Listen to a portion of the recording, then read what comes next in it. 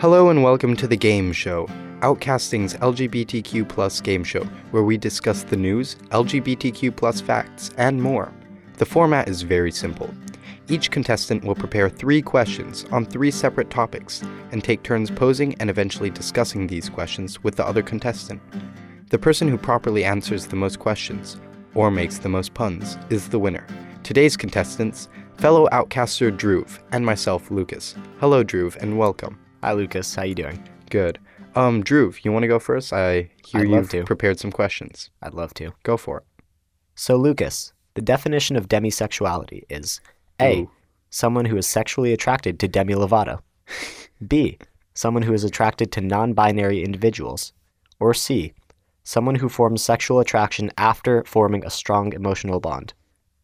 See, when you said Demi, I was thinking like demigod. So I'm going to go with it's not Demi Lovato. I'm going to go with B. That is unfortunately not correct. Demisexuality is sexual attraction to someone only after forming a strong emotional bond with them. Okay, I was pretty sure it was going to be Demi Lovato, honestly. Okay, so my turn. 2 gay penguins in a zoo in Denmark did what? A. They made their own rainbow flag out of kelp. B. They kidnapped a baby chick so they could have a child. They kidnapped this from a straight family.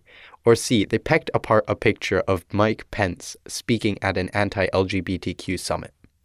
I'm going to go with B, that they stole a chick from a straight penguin couple. And that is right. Usually when you're stealing a chick, though, Brett Kavanaugh. Oh, wow. Next question.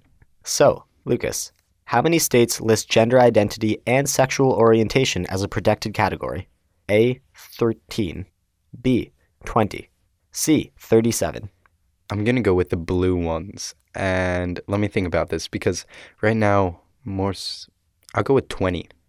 That is correct. Hey! Big man. So I have 1 point. Yes. You have 1 point. But if we think about it, that's not a lot. Yeah. And that's a pretty big issue that only 2/5 of the states list both gender identity and sexual orientation as protected categories. That's actually really sad if you think about that. So something needs to be done about that. Definitely. Would you like to tell us a little bit about what that means for discrimination before we move on to my next question? This means that if someone chooses to discriminate against someone as a result of their gender identity, in 30 states in the United States, this would not be a protected category and they would have no legal recourse. There's no federal protection for this also. We only have the state legislatures have to decide upon this. And this is really worrying, especially since the federal government is not willing to take a stand on this. And especially with the election of President Trump, he initially said that he was going to try to protect the LGBTQ community, which has clearly not been the case. So, it's a major issue, and Brett Kavanaugh is confirmed to the Supreme Court. We could see a rollback of many LGBTQ protections, including even possibly marriage equality. So it's a pretty major issue that needs to be addressed. And if we ever want to truly move forward as a society, we can't not have legal protections for people just because of something that they can't control, such as gender identity or sexual orientation. Damn, I think I should give my point back to you. I agree.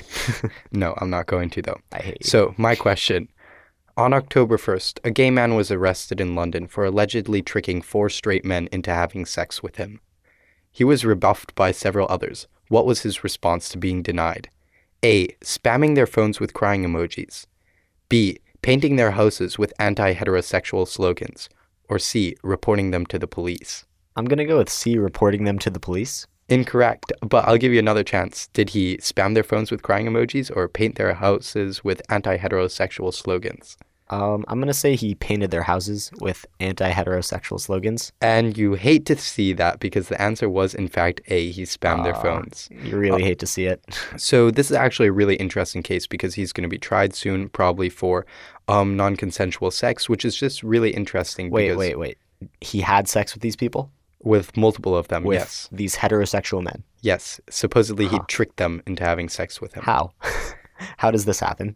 I only briefly flew over the article, and supposedly there was his lawyers say there was role play involved. Some tomfoolery. And they knew about it. But some shenanigans exactly. involved. So it's very unclear overall. Your turn. Okay. Final question, Lucas. You ready? Yes. In which of these countries is homosexuality punishable by death? A. Yemen. B. The Democratic Republic of the Congo. or C, Honduras? So I would have hoped none of them, but my first instinct is to say Yemen, but I'm going to go with Honduras. That is unfortunately not correct. I'll give you another chance, though. Is it A, Yemen, or B, the Democratic Republic of the Congo? The fact that you're giving me a second choice and the fact that I said Yemen at the beginning is very suspicious to me, but I do think you might be double playing me, so I'm going to go with A, Yemen. That is correct. Yes. Big man. So now I have 2 points. Yes. You have 1 point. So this could be the tie right here. You ready for your last question, Dhruv? I'm prepared. A post circulated on social media this October with a letter from an allegedly Christian organization reprimanding their LGBTQ neighbors for what? A. Defying the Bible and worshiping Satan. B. Being relentlessly gay. Or C. Protesting against Mike Pence too loudly. Take your time. This is an important question, Dhruv. Now, I would say that it was the one about protesting Satan because you mentioned Christianity, but I feel like you're trying to tie me up a little bit, trying to double cross me. So I think that's a bonus point for a pun right there, if I'm What? not mistaken. Cross and Christianity. Weak. You can do better. So I'm gonna say it's for being relentlessly gay. And you are correct. On social media this October, a letter was circulating from a Christian neighborhood organization reprimanding their neighbors for being relentlessly gay, and this was affecting their good Christian neighborhood, supposedly, which again is very strange and kind of reflects back to your question about sexual identity protection and not being able to, or for people to be able to say something like this to LGBTQ neighbors. Just going back to the couple in where was it? Chicago? It didn't say, but I think it was. Okay, so just going back to that couple that was reprimanded for being, quote, relentlessly gay. I just think that that's extremely hypocritical because so much of our modern media and our pop culture is aggressively heterosexual. All over the world, society is relentlessly heterosexual.